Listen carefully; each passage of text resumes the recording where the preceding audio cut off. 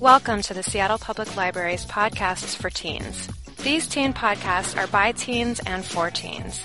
They run the gamut from author readings and music performances to discussions and book reviews by the Teen Center advisors. These podcasts are brought to you by the Seattle Public Library and Foundation with the help of the library's teen advisors. To learn more about our teen programs, including how to become a Teen Center advisor, visit our website at www.spl.org. To learn how you can help the library by volunteering or supporting its foundation, go to www.foundation.spl.org.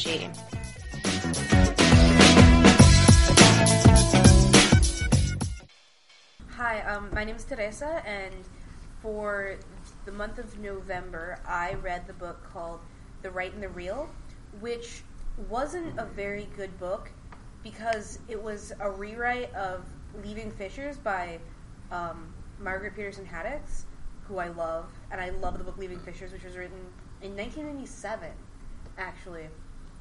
So it's about a cult, and it's read Leaving Fishers. Leaving Fishers is a really good book. Okay. But so thumbs down to The Right and the Real. The Right and the Real is very cliche. It's bad. It's a bad book. All right. It's just so boring. I reviewed The Running Man by Stephen King, I think writing as Richard Bachman. I don't understand why he's doing that. But however, I really enjoyed the book. It partially because I started reading it because it's a dystopian novel, and after Hunger Games, I needed another dystopian novel to read.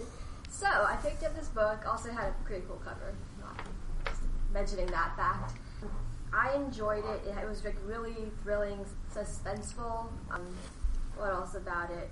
The idea is it's this poor man who's recently unemployed. He has to get medicine for his daughter, so he auditions to go on a game show. And these game shows aren't like our game shows where it's just like, oh, like trivia, and then you win money.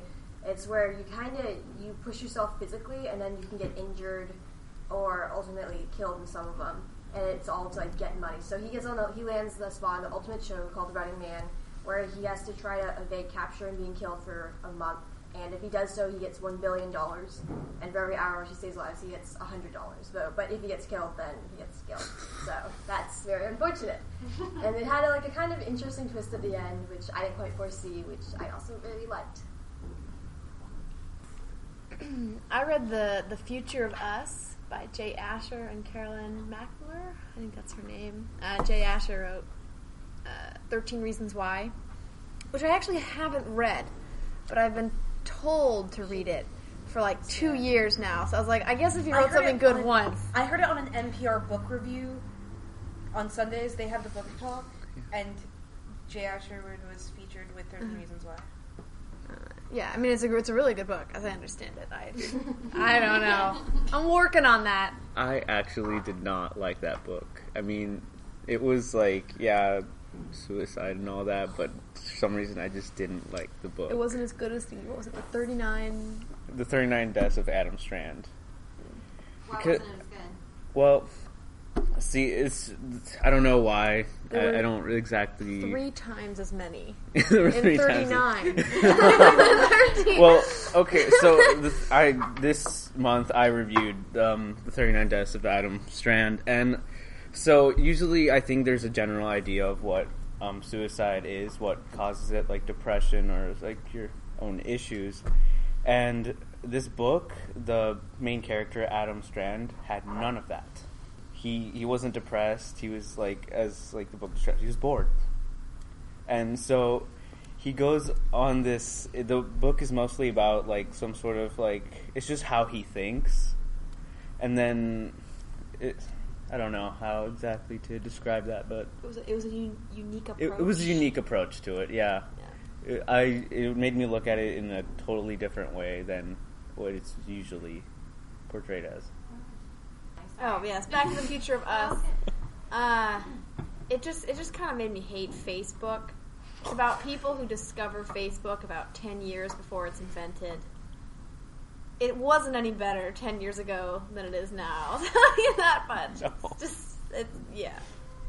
I mean, it was a decent book, But it wasn't good enough that I was willing to suspend disbelief that you could access Facebook from an AOL account. So, taking AP Computer Science, I know it can't happen. Oh my god. I was sort of, when I was looking at that book, I expected it to be a lot like the who wrote Little Brother? Cory Doctorow. Oh. Cory Doctorow, but it wasn't as good. It was chick lit a little bit. It was like imitation Cory Doctorow, like Cory Doctorow for girls. There was no time travel. There was no. It was. I mean, it wasn't bad. It just. I was expecting like something more thrilling than. Was it science? I'm no longer married to this guy on my webpage from the future. I was a little less interested in that. I read a book by David Sedaris, Dress Your Family in Corduroy and Denim, and I loved it. I've read quite a few of his books, and it's kind of, I think it's a memoir, and it's all these little stories about his family, if I'm remembering correctly. Yeah. I've read, they all kind of blend together, because they're all these little life moments of him growing up and then older, and it's not chronological really, but it's interesting he's so funny, so it's sort of a funny take on, his dad is pretty homophobic and he's like trying to come out, but he's doing it in a humorous way. So yeah, I really enjoyed it. I reviewed Hush Hush. It's a kind of like a chick book, and I didn't like do any books about like suicide and stuff because I wanted something cheerful, but it's actually kind of like fallen angels and fantasy, because I kind of got obsessed with Twilight. I was that girl in class, and I don't know, like I fell in love with Patch. He was like a guy, and like he was like kind of like that guy that was like the mysterious bad boy, and I fell in love with him. And Nora also, she was like the main character, and so she tries to push Patch away, but Patch is actually trying to kill her. But they fall in love at the end. They love it, yeah. But it's actually just like a battle between like the fallen angels and like the immortal angels, and it's actually really interesting because like the characters are like kind of like what you'll see like typical teenagers, and it has like a lot of comedy, and like you can really relate to it, and like I ended up like laughing a lot during the book, and like people would just look at me like I'm a weirdo. It was really sad. But it was a really good book. You girls should read it, definitely. Angels are the new vampires. Has anyone noticed that? Didn't we talk about this thing. last year? Yeah, it might have. So I was like, whoa. What happened? Angels.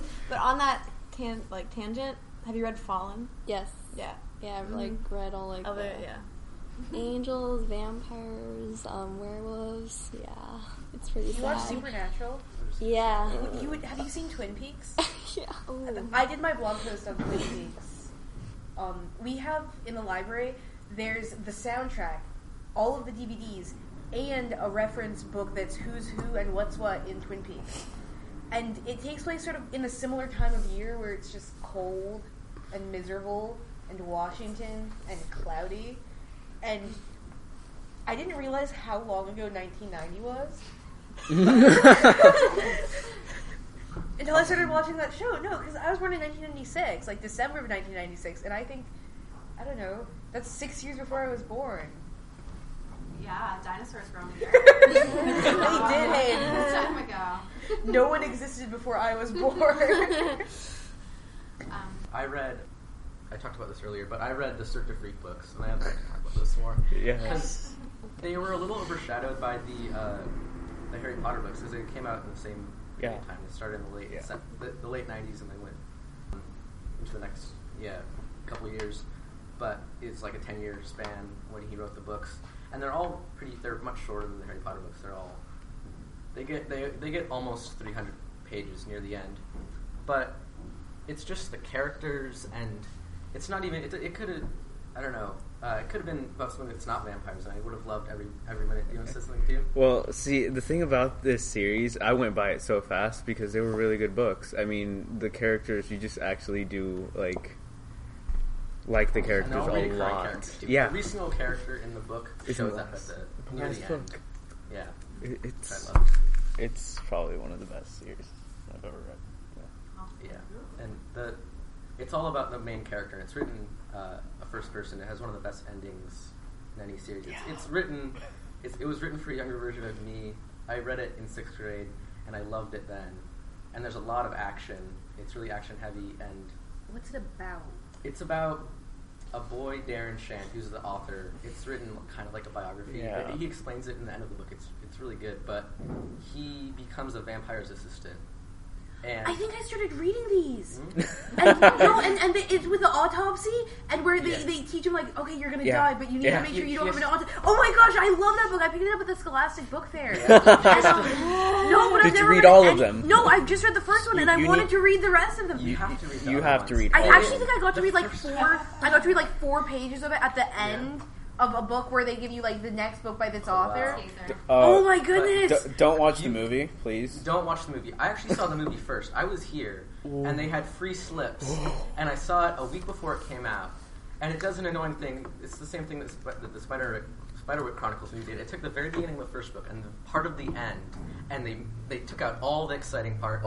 They go in the books. They go to Vampire Mountain, where all the vampires live, and there's all this crazy stuff. There are these like anti-vampires, or like the evil vampires, because vampires aren't actually. There was a monkey girl. Yeah. There's I saw the movie like a couple of years after the books, and I just. Also, the biggest like plot twist ever that happens near the end of the books happens halfway through the movie, and it totally ruins. It was such a disappointment. It was worse disappointment than the movie Aragon. Yeah. Whoa. Well, that was. Yeah. But the Cirque du Freak books, I can't recommend them highly enough. They're really action heavy. They're really cliffhangery, and the first couple of books aren't as good as the other ones. They're kind of written for 12 boys, but they get so complicated. They're also Darren is gory as some of the other stuff that Darren Shan has written, but it gets pretty intense near that. Wait, how many are in the series? There's 12. There's 12. Yeah. I recently also I have like hundreds of dollars of store credit at Pegasus Exchange in West Seattle, because I've been going there for years. So I was like, wait, you have all the. Also, I want to talk about the book covers. They have probably the worst. I know they covers really do, don't they? Of all time, and they recently reprinted them with really good covers. But oh, that's interesting. I haven't seen the new ones. What do the new covers look like? They're it's kind of as like a show, like show lights, like Cirque du Freak, and then just exciting, more not crappy little clip art. I know, they look like it was made in Microsoft Word and then printed out and then laminated. It looks like the whole book was produced by a 12-year-old. It was also written by a 12-year-old. So it's very realistic then, in that sense? It's just such a great series. Yeah.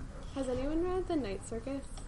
Because that just sort of reminded me of it. I think it's pretty different, but I sort of like that. It was sort of interesting, like, if you guys have seen The Prestige, that movie, very similar, and like these like feuding magicians and things like that.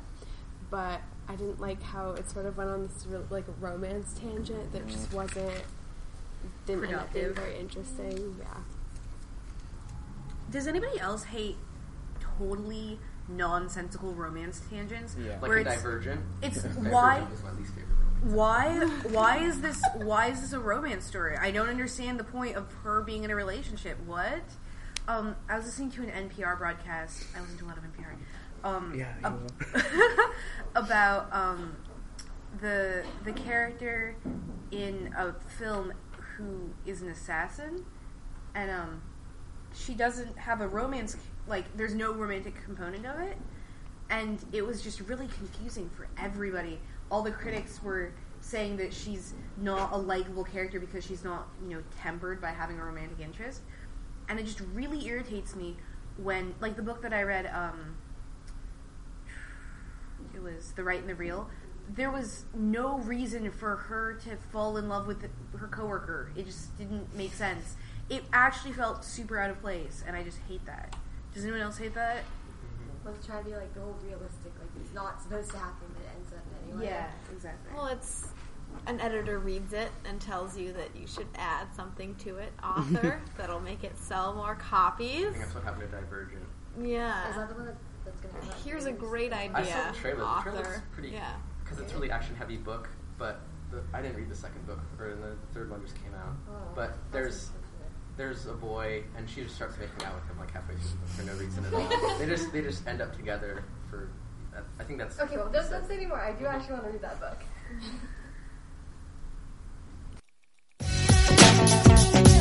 This podcast was presented by the Seattle Public Library and Foundation and made possible by your generous contributions to the Seattle Public Library Foundation.